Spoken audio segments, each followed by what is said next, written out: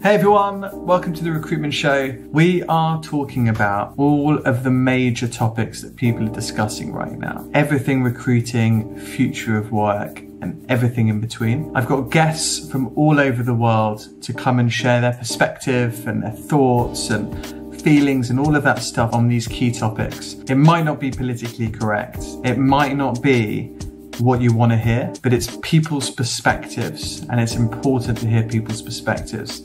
I love storytelling, and I think one story can illuminate a million more and really increase our understanding of these topics. So sit back, whether you're watching live or after, grab a drink, take a seat, and enjoy. Real government. Brilliant. Go on. Sorry, the real government you're going to say. Welcome, Sean. The real government name is Sean Uck. That's my real name, and that's how it's pronounced. But I've always used Sean because it's been so much harder for people to pronounce Sean Uck in college in America, or we work with a lot of European customers. So that's what it is. So you went to college in where are you from? You went to college in America. What's the story? Yeah, sure. So I grew up in India. I grew up with my dad in recruiting. So my dad was the country manager for Randstad in India. Randstad is the world's largest staffing company. So growing up from the time I was 5 years old till I was a teenager, Dad grew Randstad's business from like 90 consultants to 2,300 consultants in India. They're a large business in India. They're market leaders, all the way from blue collar contract staffing, white collar contract staffing, perm recruitment, to an executive search practice with a few dozen consultants. They sort of do everything in this market. And so I grew up with sort of like a recruiting background. Dad did pretty well at that firm. And that paid him well. And he used that money to pay for my rip-off American college education. Was it worth it? I still think it was a rip-off, right? But I'm the type who would say that probably you don't even need to go to college if you're not studying to be like a doctor, or you're not trying to become like an astronaut. You probably don't need to go to college. But so that's a personal belief. But yeah, we did spend a couple $100,000 on my college education, which is quite a ripoff. But I went to college at the Kelley School of Business at Indiana University in Bloomington, Indiana, which is in the Midwest, a 3-hour drive from Chicago. And it was a big public state school with 40,000 students, and I think 20 colleges within the university. It was a pretty epic American college experience, right, in a college town. So I loved it. Nice. That's worth the money. A nice American college experience. It was pretty crazy. You'd have the whole because as anyone who's outside of America, right, you would watch movies and you would see fraternities and sororities and that whole culture, and actually living through that is a pretty surreal experience. So I did enjoy that, right? That was pretty fun. So it's like you saw in the films. It is. It's exactly like that. Like, you'd be surprised. It is that crazy. It is. It's pretty ridiculous. It's pretty ridiculous. I love it. And then after university, you went back to India, or no? Yeah, sure. So I finished. So I did a 4-year program in about 2 years and 7 months. The great part about America is you can take more classes and finish credits and graduate early. And I sort of was forced to do that because in my sophomore year, which is the second year of college, I started a startup for local commerce, and we raised $250,000 in venture capital. I was 19. So it was myself and 2 co-founders and $250,000 of cash. And we were still in the second year of college with 2 years left. So our investors were like, what are we going to do about this? So we all just graduated quickly. And so 2 of us graduated quickly. 1 of us dropped out, and we moved to San Francisco to run that startup. We spent over a year working on it after coming out, graduating, but it didn't take off. So we all went our separate ways. One of my co-founders went to business school at Cornell and works at a fintech company now. Another one works at another crypto fintech type company. And I went back to India and started RecruitCRM, which is what I do right now. Love it. Love it. I had a great start. We've just started in India. We've got a great colleague in Mumbai called Annika. Yeah. 1.6 billion people living in India. What a huge great place to recruit. Massive market. Very, very smart group of folks. In fact, we just did a podcast today actually, and there's something like, I don't know where the poll was from. I think it was the Indian Times or something, but something like 75% of Indians are investing in online learning, and there's a real sense of just continued learning and development. And with all the stuff going on in the world, it's just a really good mindset and mentality to have. And the demographic is insane. We have one of the youngest populations on the planet for a country our size, or anywhere close to our size, right? Because there's no country quite India's size, because we're the most populous country on the planet as of a couple months ago. So there's a lot of young talent, and there's massive opportunity in utilizing that talent to serve the global market. Another interesting stat for you in India. So there's 58% of people who left their job recently left because of a toxic boss. Wow. Not because of career progression, not because of money, because they don't like the boss. So I thought that was really interesting as like things evolve in India, and, you know, culturally and all of this kind of stuff. It's super interesting. That was then last useful stat. I listened to a lady from McKinsey talk a couple of days ago. Another reason in India, and this is unique in India, right? Because of the population pyramid and because of the demographics, where every year you have more young people hitting the workforce than you did the year before, right? Which is very unique. And there's a huge price escalation as people go from year 1 to year 10. For example, large tech companies in India can probably hire an entry-level engineer, not the top 1% of engineers, but like a middle of the pack engineer in India today, anywhere from $4,000-$5,000 a year to like $8,000 a year, right? Which is crazy. But and they're decent and they're good engineers, right? I mean, these are good engineers. These are middle of the pack. So these aren't quite the engineers that like Amazon or Apple would hire, or even we would hire at RecruitCRM. But like they're still getting hired at like the big IT outsourcing companies like TCS and Infosys and Cognizant and so on. So these are the ones doing all the hardcore back office stuff, not building products, but delivering services. But the crazy thing is most of these people would effectively double their salaries within 2 to 3 years. And then they would double their salaries again in another 3 to 4 years. That doesn't happen in Western markets. So if someone starts at X thousand pounds in the UK, 6 years in, they're not making 4X. That's not normal. No. Here it's very how long will that last in India for, though? I mean, they'll come to a point where... So what happens is the growth is very steep if you're above average, because the huge challenge in India is we have a huge amount of like latent talent, right? But we still, and you see a lot of the top tier talent. So when you see a lot of the Indians who go to Oxford and LSE, you know, in Harvard or Cornell, that's the top 0.1% of talent. But if you take the average talent, they haven't had the resources and the education and schooling that's required to truly be top tier engineers. So if you're doing well, you can really go all the way up to like $70,000, $80,000, $90,000 in India without having to leave the country over 10, 12, 13 years. So you could go from being a 22-year-old making what is considered very low income in the Western world to a 32, 33-year-old making a globally competitive wage. And then you normalize. Which goes far locally, right? Yeah, which goes very far locally. Because if you're making $100,000 or $80,000 in India, you have a chauffeur, you have a cook, you have a maid, you have a lot, which you don't at similar levels of compensation in London or in New York City. Yeah, absolutely. And are you still seeing then people leave India for better opportunities? Because there's always been the case. Sure, at lower rates though.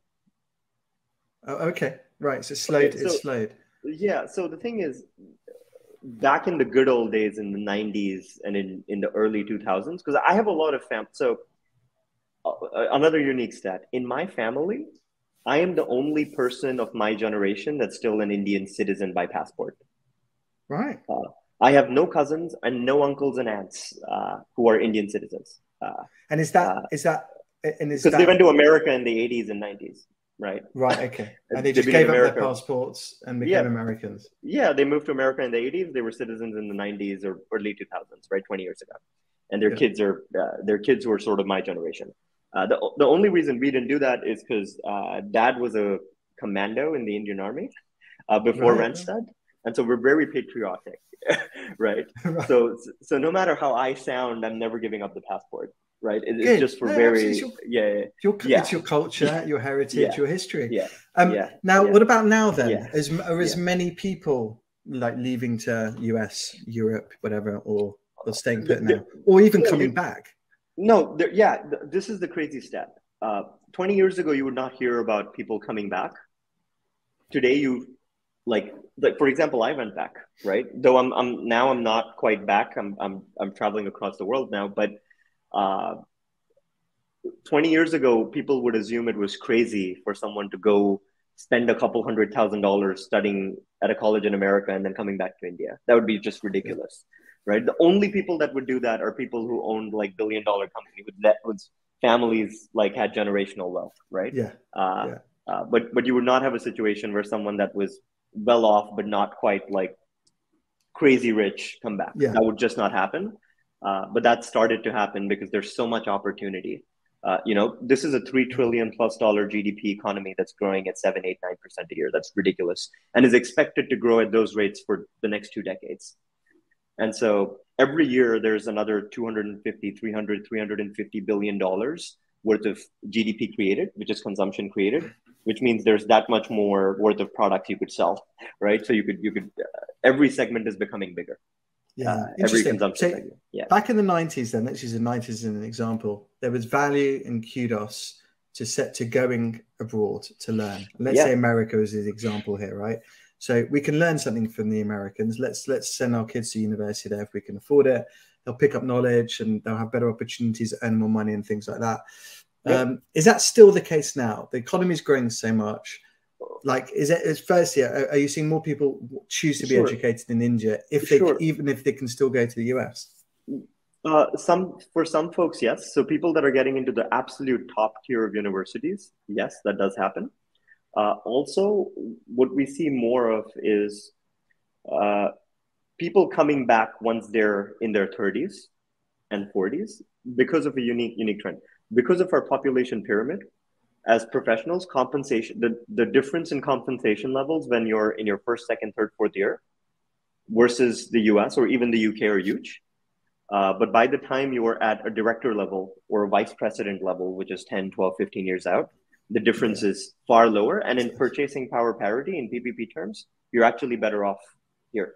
So for example, if you're an entry level engineer or out of a mid-tier school or tier 1 school, let's say in India, and you're making $10,000 here, in America, you're probably making $80,000 or $90,000. And let's say in the UK, you make maybe 40,000 pounds, $50,000, right? It's a little bit lower than the US. But the moment you hit the director level or the VP level, you're making $120,000, $130,000 in India, right? As a vice president at a larger business. In the US, you're probably making 2 or 2.5 times that. In the UK, you're maybe making 1.5 times that. So the delta goes from a 6x differential at the beginning of your career to like a 2x differential 15 years in. But it's way cheaper to live in India way cheaper. Absolutely. And if you still have family there, there's a draw there to go home and things like that. It's huge. And everything is cheaper, right? University is cheaper, food is cheaper, healthcare is way cheaper. Like everything is cheaper. And everything is cheaper not by like 20%. It's like 1/3 the price, right? Rents are 1/3. Everything's 1/3. So it's pretty crazy. So your lifestyle actually goes up.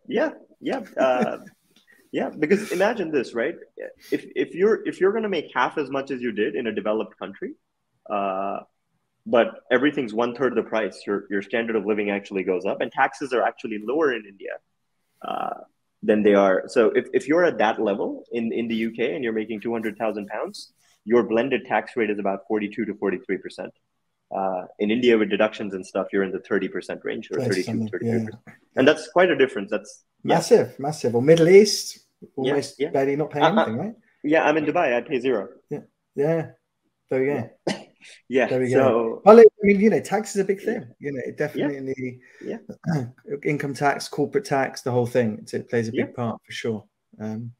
Fascinating stuff. I love it. I'm really into India. I think well, we started there, recruiting local. All of the clients we work are global anyway, and it's really Yeah. really interesting. I Yeah, love that. you need to pick the right market in India, and you need to have patience because it's going to take a while for you to Oh really yeah, build something significant, right? yeah, But yeah, if yeah. you're looking a decade in, it's a growth market, right? So it's not the market you're going to enter immediately and start producing crazy amounts of cash in a year. But 10 years from now, you're going to make a lot more money than you did today as it goes from a $3 trillion economy to a 7, 8, $10 trillion economy. Absolutely. I heard Apple opened their first 2 iStores or Yeah, Apple yeah, stores the yep, last very couple of months or recently. something. Yeah, Very yeah. recently, yeah. Yeah, because for the longest time, Apple used like resellers to sell. So they would work with local companies that would resell products, but you wouldn't have quite the Apple Store experience, right? That Yeah, yeah. huge, massive. Yeah, yeah. So that's huge. That's crazy. When I heard that, I was like, really? They haven't been there before? No, And they were. They just weren't there direct. Like you would just yeah, they have hadn't committed. another company, and then you would have like a premium Apple reseller written on their like the Yeah, board or on the little, whatever. by the Yeah, way. yeah. So Yeah, yeah. they probably didn't want to take the risk of managing logistics locally, so they would just partner with local companies, send them the product, and they'd resell them. And then do the thing. Yeah. Love Yeah, that. Love that. Let's move on to recruiting. Let's move yeah, on of to course. recruiting.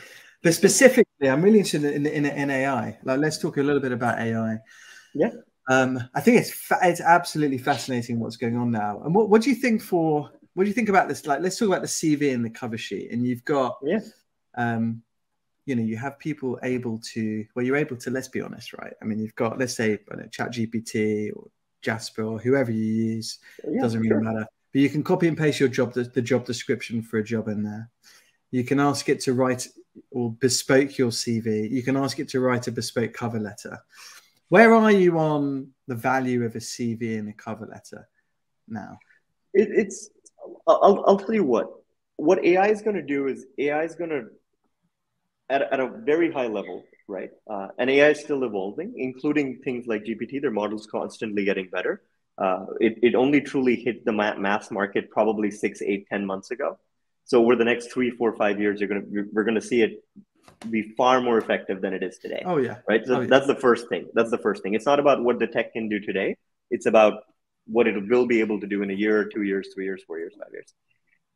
What tech is going to do is it's going to reduce a lot of the admin work that you do as a recruiter, updating your CRM, manually reading through documents to find keywords, writing emails and copying and pasting them 20 times. Like a lot of the mundane stuff we have probably done in our recruitment career, writing notes after after a phone conversation.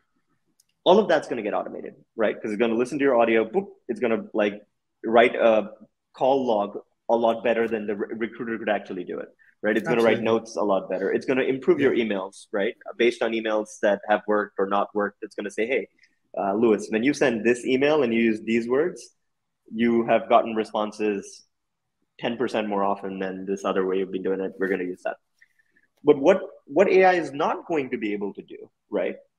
And you need to be a recruiter to understand this, is manage relationships, right? So what's going to happen is AI is going to increase the difference between the top consultants and like the mid tier or like crappy consultants even more, right? Because in a hyper specialized market, it's the top 1% of talent that makes even more money now and produces even more. Because what happens is their time is now purely spent what they're good at, building relationships, having conversations, and convincing folks. Because at the end of the day, executive search consultant or recruiter's job is a sales job. And every minute that salesperson is doing selling on a conversation and not writing email and not writing admin is another minute where you can produce revenue and not do admin. Yeah. So I think No, I love it's a that. huge game changer. So one of the big things you'd see over 3, 4, 5 years as the technology is more commercialized and more usable by your top consultants, you're basically going to see top consultants being able to produce 30, 40, 50% more revenue because they're able to spend 30, 40, 50% more time having conversations than doing admin. Because today, consultants probably spend half their time doing admin, even the best ones. Or you try to outsource it, you get them a research assistant, or you're like, or you get them like an EA and stuff like that. You're not going to need that. Yeah. No, I'm all over that. So if you think about absolutely. I mean, while the tech does tech things, we do human stuff, right? Yep. I mean, I'm all for that. I want to spend as much time having a conversation with a human as possible, because it's all people buy from people. And you're right. And the longer you're in the game for, like you think about the best recruiters that you know, they've been in the same space for a long time, and they've got some good mates. And those good mates happen to be the head of talent acquisition at this firm or the CHRO at that firm. And you can spend, like people like to use people and use their friends and stuff. And I actually have a converging opinion on this. I think search firms, people that are doing mid to high value recruitment, they're going to make more money, right? Because if you're a good consultant, you're going to be able to make more money. People doing blue collar recruitment are going to get slaughtered because the less the work you're doing is about having conversations, and the more operational it is, which is basically you're picking up the phone and telling someone to go to a certain place, that's going to get automated. Because I mean, it's also I agree. I mean, think about those two examples that you gave. So exec searches, you get paid for your time, right? We get paid up front, a third, whatever the structure might be. And they've, you're an extension of their function, and you're the consultant and stuff. The other stuff, the blue collar, if you're in that space, you're a commoditized recruitment consultant. Like you're not getting paid unless your candidate gets a job. And it's sort of like investment banking, right? In investment banking, you have investment bankers doing IPOs that you can't automate. They have to have conversations with executives. They need to do a roadshow, show the company to a bunch of institutions and get them to buy in and anchor a purchase. That can't get automated. And tech will only help them do more. And then you have traders who are just picking up the phone and making transactions happen. That's going to get automated like hell, because like that job doesn't require a human, right? A machine can do it. Yeah. It's massively I mean, it's infiltrating everything we do. And I think with recruiting, you're right. I mean, we use it loads, right? For a bunch of different things. I mean, even LinkedIn, and they've got some really cool stuff, so recruiters can spam potential clients more often with their drip email campaigns. If you were an executive search firm, Lewis, I bet you're doing you generate executive search reports for your clients, right? Weekly, bi-weekly, monthly, whatever, right? You run a search, you're sending them 2, 3, 4, 5 reports. For the longest time, and I don't know how you do this at your firm, but for the longest time, firms would have a research assistant, like a full-time employee, whose entire job was basically just making those pretty documents and talking to the consultant, being like, "What should I write in this?" And the consultant sort of telling them what to write in it. And so you're like a million percent right. Yeah, 1,000,000% right. The time our team spends generating those lists has gone from this amount to I mean, 90%. It's incredible, and they can now spend time speaking with people, which is where our value is, right? It's fascinating, and it's happened so quickly as well. So quickly. The way we source, the way we do the reports, the way we, all of these different little time-consuming things. It's massive game changer. Massive. And it frees us up to do the things that we really love, which is having conversations, making friends, talking, all of that kind of stuff.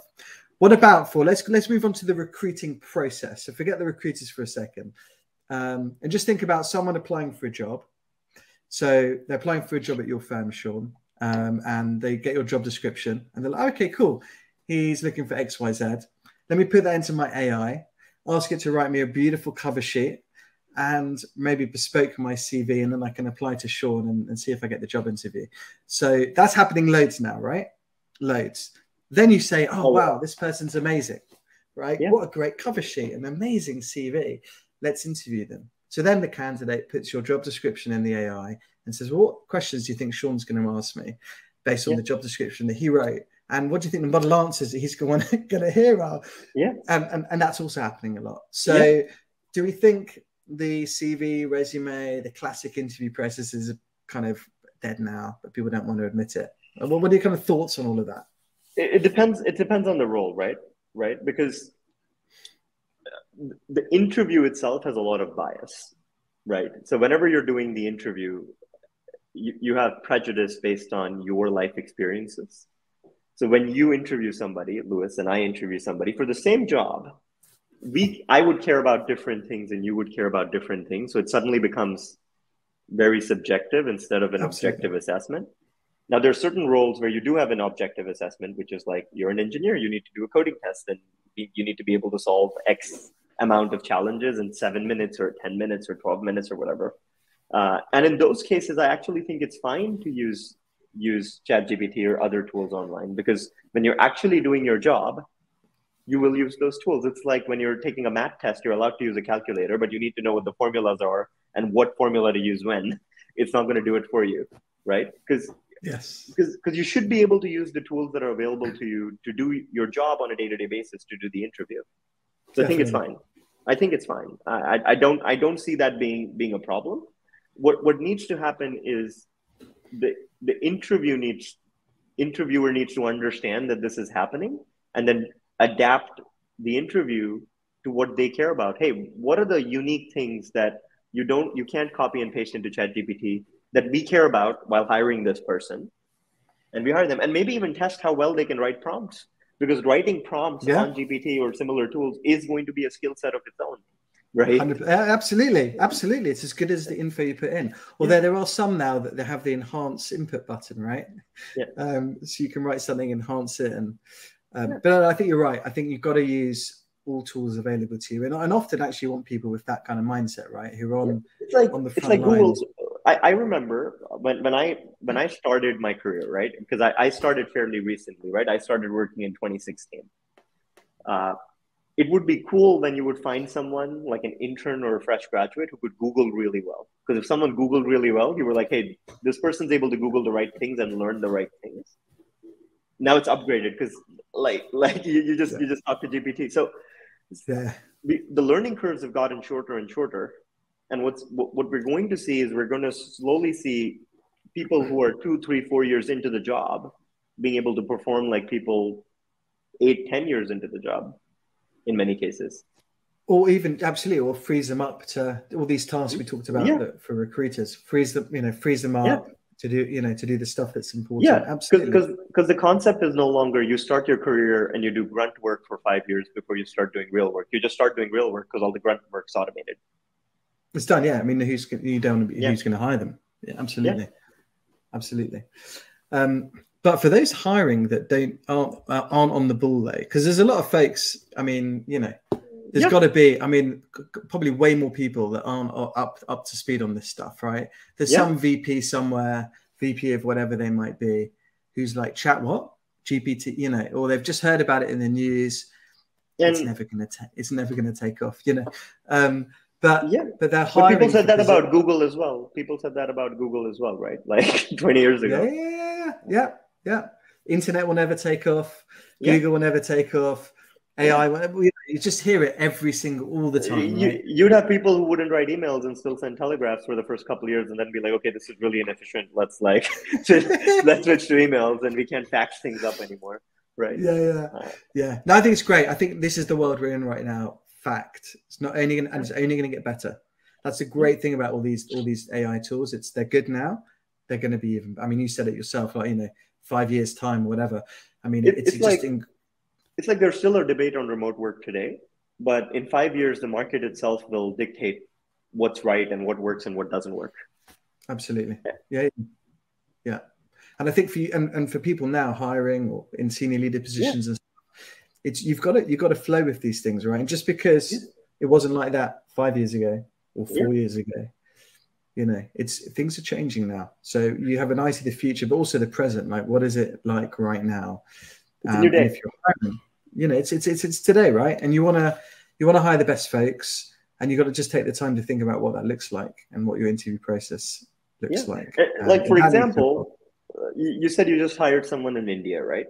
I imagine when you hired someone in India, you didn't go fly to India, set up an office, rent it out, go to the government office, create a company, create a bank account, spend 6 months doing that, then hire the first person. I bet you did not do that. But if you were doing the same thing 10 years ago in 2013, that's what you would have to do, because there's no way you would just get on a video call on WebEx or Skype or whatever and say, okay, you're hired. I want to wire you money every month. Let me tell you, I mean, we're fully remote now. I don't care where anyone's based. And so Exactly. Annika applied for our job. Annika Aurora in Mumbai. Yeah. She's wonderful. And you know, we decided the kind of things we're looking for. Many of those things were the soft skills or human skills. Yeah. You know, a lot of the other stuff you can teach, but she had it. I mean, she had it all. And that's it. I didn't go there. She's been here a few times. I haven't been there yet, but we hired a remote. Done. Now you're right. Like maybe 5 years ago, we wouldn't have done that. Yeah. You'd freak out. You'd be like, that's just weird. Like, well, let's just focus on what we have here. Let's focus on the people that can drive to work or take the metro to work within 20 minutes or 30 minutes. And that limits your talent pool. Yeah. Let me tell you, it's incredible. Like, she's an incredible person, does a great job. It has so many benefits for our company. And for me, my mindset now is I give people my trust off the bat, and you go from there. And the classic is, you know, earn my trust. Yeah. You know, that's it. And now it's just if you can measure their success and outcomes and things, who cares when and where they work? Doesn't matter. Yeah. You know, it's really interesting. It's awesome. I love it. Are you guys fully remote? How are you structured now? You're fully remote as well? We're remote only. So we were first office only till COVID hit us, or a few weeks before COVID hit us. Fun fact, RecruitCRM is a family-owned software company. I started it with my dad, who has staffing and recruiting experience. So it's I and him. We own the company. We're bootstrapped. And when COVID hit us, we were about 18 people in the office all together. And our philosophy was, if someone's coming to work, they wear a suit and they drive to work. Or if they're not selling, they're not wearing a suit, but they're still wearing formals and they're driving, commuting, taking the train, whatever, to work, and they have to be at work, you know, between 9 and 10 a.m. and they get out at like 5, 6, 7. Like, it was a very, very, you know, you scan your ID card to come in, like very boring traditional structure. Classic.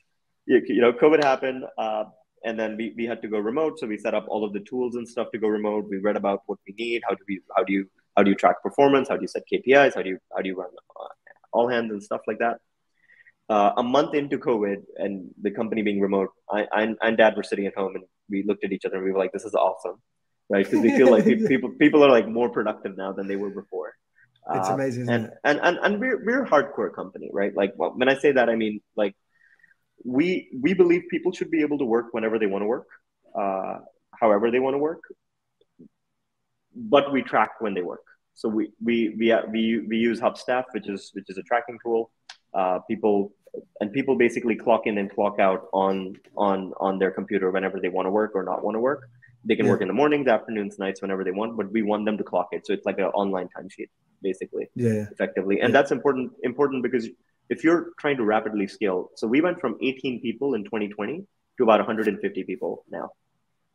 Big. Yeah. And those 18 people were just in one city. Now we're in 53 locations. And so is this 18 in India to start with? 18 in India to start with, but now the 150 are across 5 countries, on 5 continents, all continents, all time zones. Yeah. Nice. Yeah, no, it's interesting. Very interesting. Yeah. And interesting whether you would have had that kind of growth and success. We wouldn't. We might have had that revenue growth, but like setting up those, I'll give you one clear example, right? We might have even grown this much, but we would have raised venture capital. So we are one of those few software companies that's over $5 million in revenue, in subscriptions, not even revenue, just subscription revenue, and has never raised venture capital. We've not raised $1. Really? And wow. Yeah. That's good. That's very good. And we've not even put in that much of our own money. Like, you know, we put in like probably $60,000-$70,000 Dad put in when we started this. We have over a couple million in the bank now, just from operations. And we've never had to raise money because we make money every month. We make, you know, we operate at 30+% cash flow margins every single month. 30% of what revenue we collect adds to the bank balance every single month. And that wouldn't have been possible if we weren't remote, because if we weren't remote, the moment we would say that, hey, we need a European presence and we need someone who speaks French, we would say, okay, now we need to set up a company in France, and we need a lawyer in France, and then we need an accountant in France, and then we need to fly to France or send someone from our existing team to France who knows nothing about French culture. Go there, Yeah, yeah. build an office, hire 5 people, build a hub. That costs a lot of time, money, and effort, right? And if you need to do that, we have French-speaking team members, we have Portuguese-speaking team members, we have Spanish-speaking team members, we have people in Brazil, we have people in El Salvador, we have people in Mexico. I'm in Dubai. We have people in Africa. Like it's so much effort, right? It wouldn't happen. It's massive. And for those, Yeah. and just as a quick note for those that are listening that don't know, most tech firms, if not all, are raising every 18 months and they're not Yes. making any money. And they have to have an event to make money. Yeah. So either sell, PE, IPO, whatever. Yeah. We make over a couple $1 million in free cash flow every single year. And more, and growing, right? We'll probably make more the next 12 months. But the thing is, if we were on the traditional venture track, to get to 5+ million in subscriptions, the average venture-backed company is raising between $10 to $15 million, and they've probably burned most of it to get to this point. Most of their company for that. Yep. And that's normally across 3 rounds. You raise a couple million in your seed, then you raise a 5 or 6 million Series A when you're at $1 million or $2 million in subscriptions, and then by the time you get to our stage, you're raising maybe another $10 or $15 million. So you're raising 15, 16, 17 million, off which you burn like 10 or 12 to get here. And that's still a good outcome. Yeah. Mentally, it must be very tiring burning £1 million a month. Can you imagine? It's beyond stressful. I can't even imagine it. Like no. I like making 150,000 pounds a month in profit, right? Like who doesn't like to make money, right? I mean, it's a business. You're supposed to make money, right? Yeah. No, and you sell yourself the dream, right? You're like, no. This is a growth company, so we keep burning money for the next 4 years, and we keep stressing ourselves out. And you count a 0 cash date. You're like, hey, we're going to run out of money in 9 months. And so I need to start raising money and need to keep. And imagine the amount of time you waste trying to raise money. Because most founders I've talked to that are my stage spend about 20 to 30% of their time across the year just fundraising, which means you're not talking to your customers or working on your product. Probably more than that. Yeah. Probably and you more. spend, and in today's market, more than that, because it's not as easy and you have to pitch like 100 people. And then you do these board meetings, and investors are great in understanding the mechanics of raising more money. Investors are terrible in terms of understanding your business because they've not really done your business. So even if you go to like I run a software company, if you go to a software investor, they understand the mechanics of a software business, but they'll know nothing about recruiting or building software for recruiting, or so you're going to a board meeting and trying to explain to them what you're trying to build. Right. And you're explaining to them what a cover sheet is, for example, in many cases, or what a long list is and what a short list is and what a search report is and so on and so forth. And it's just an absolute waste of time, because that's time you could have spent recruiting for your team, selling to new customers, making existing customers happy. Yeah. No, great. Love that. If you can do it the way you've done it, and I've done the same. I mean, we haven't taken any investment either, and we've built it and it's great. Many people, though, they have to raise cash, I guess. Yeah. Developing something, need the money, Yeah, if you're building the next Chat GPT and you need like millions of dollars worth of chips just to process that data model, you need GPT. If you're trying to build the next Uber, maybe you need, or the Amazon, and you need fulfillment centers, and you need on-the-ground operations, sure. But if you're starting the next business software company, right, where you're selling software, you're not making physical products, or you're starting a new recruiting firm, why would you sell 30, 40, 60, 70% of your company when you should just be going out there and selling your services and making money the first couple months? Absolutely. And also, can I just let you in a secret? It's really fun too. Like, it's fun. Like this process of doing business and making money and building, and there doesn't have to be like the end thing, you go through, you enjoy the process, and the process instantly becomes fun the moment you're cash flow positive, because the moment you're cash flow positive on either a monthly or quarterly or even yearly basis, you're immortal as a company. So your company ain't going to die, or is not going to die unless you screw it up. And so versus if you're on the venture track, you're generally burning money because you need to chase these crazy growth rates. Because venture capital investors need you to do triple, double, which means your business needs to be tripling every single year. And to triple every single year, you need to burn a lot of money, right? Because you need to be tripling your headcount, you need to be tripling your customers. A lot of things break when you're trying to run that fast. It's crazy. It's crazy. Yeah. It's absolutely crazy. So yeah, and then you have to go back to your customers and try to increase prices on them or something if you're not growing, and it puts you on this negative spiral where you have a lot of angry stakeholders. Man, it's tiring. I think if you're in that game, and I know many are. Yeah, so many. But not to knock it, most are. But if you can start a business and do it in the right way and have patience and have a long-term view, it's a really good journey. Yeah, and that model works if your horizon is like a 5, 6, 7-year horizon, and you're hoping to get out and get a big exit, and you own 10% of $100 million or $200 million or whatever. But the thing is, only like 3, 4, 5, 6% of companies make it there. Out of all the companies that raise money, I think I read a stat somewhere that over 90% of venture capital returns are driven by 2% of the investments or 2% of the companies. So if you're not those 2% of companies, you're probably not making a lot of money. At best, you're returning money back to your investors, and you're not happy. And it's far harder. I feel like it's harder running a venture-backed company than a non-venture-backed company once you get to your initial scale. Yeah, you got the pressure. When you take someone else's money, the game changes. Yeah, where it really does change, right? You've got a lot of other pressures, and you're right. Most don't quite make it. It's a hard game. And no fault of the founder or the entrepreneurs, right? Because it's just that much harder. Because the moment you're trying to start building a company that's worth hundreds of millions of dollars or pounds or billions of dollars, you build that company in a way where having a $5 or $10 million outcome is not success; it's a failure. Because you've raised more than that, right? And you've burned it pretty inefficiently. So now you have no choice. That's true. Sean, that's a lovely place to end, my friend. Lovely place to end. Of course. Of course. Thank you so much for joining me. Really interesting conversation. I really enjoyed it. I'm sure you won't mind, but anyone want to follow Sean, connect with him on LinkedIn? I guess you're probably on Twitter and all of those places too. Really lovely conversation. LinkedIn's the best place. LinkedIn, my main platform too. But thank you very much. Good luck with everything. Really good to chat. It was fun chatting with you. Cheers. Thank you so much. Bye-bye. Thank you so much for watching. Hope you enjoyed it. Please do not forget to subscribe in all the usual places: YouTube, Spotify, Apple Podcasts, anywhere you like to watch or listen to a podcast. Any comments or feedback, please drop us a DM. If you've got anything that you want us to discuss, again, feel free to get in touch.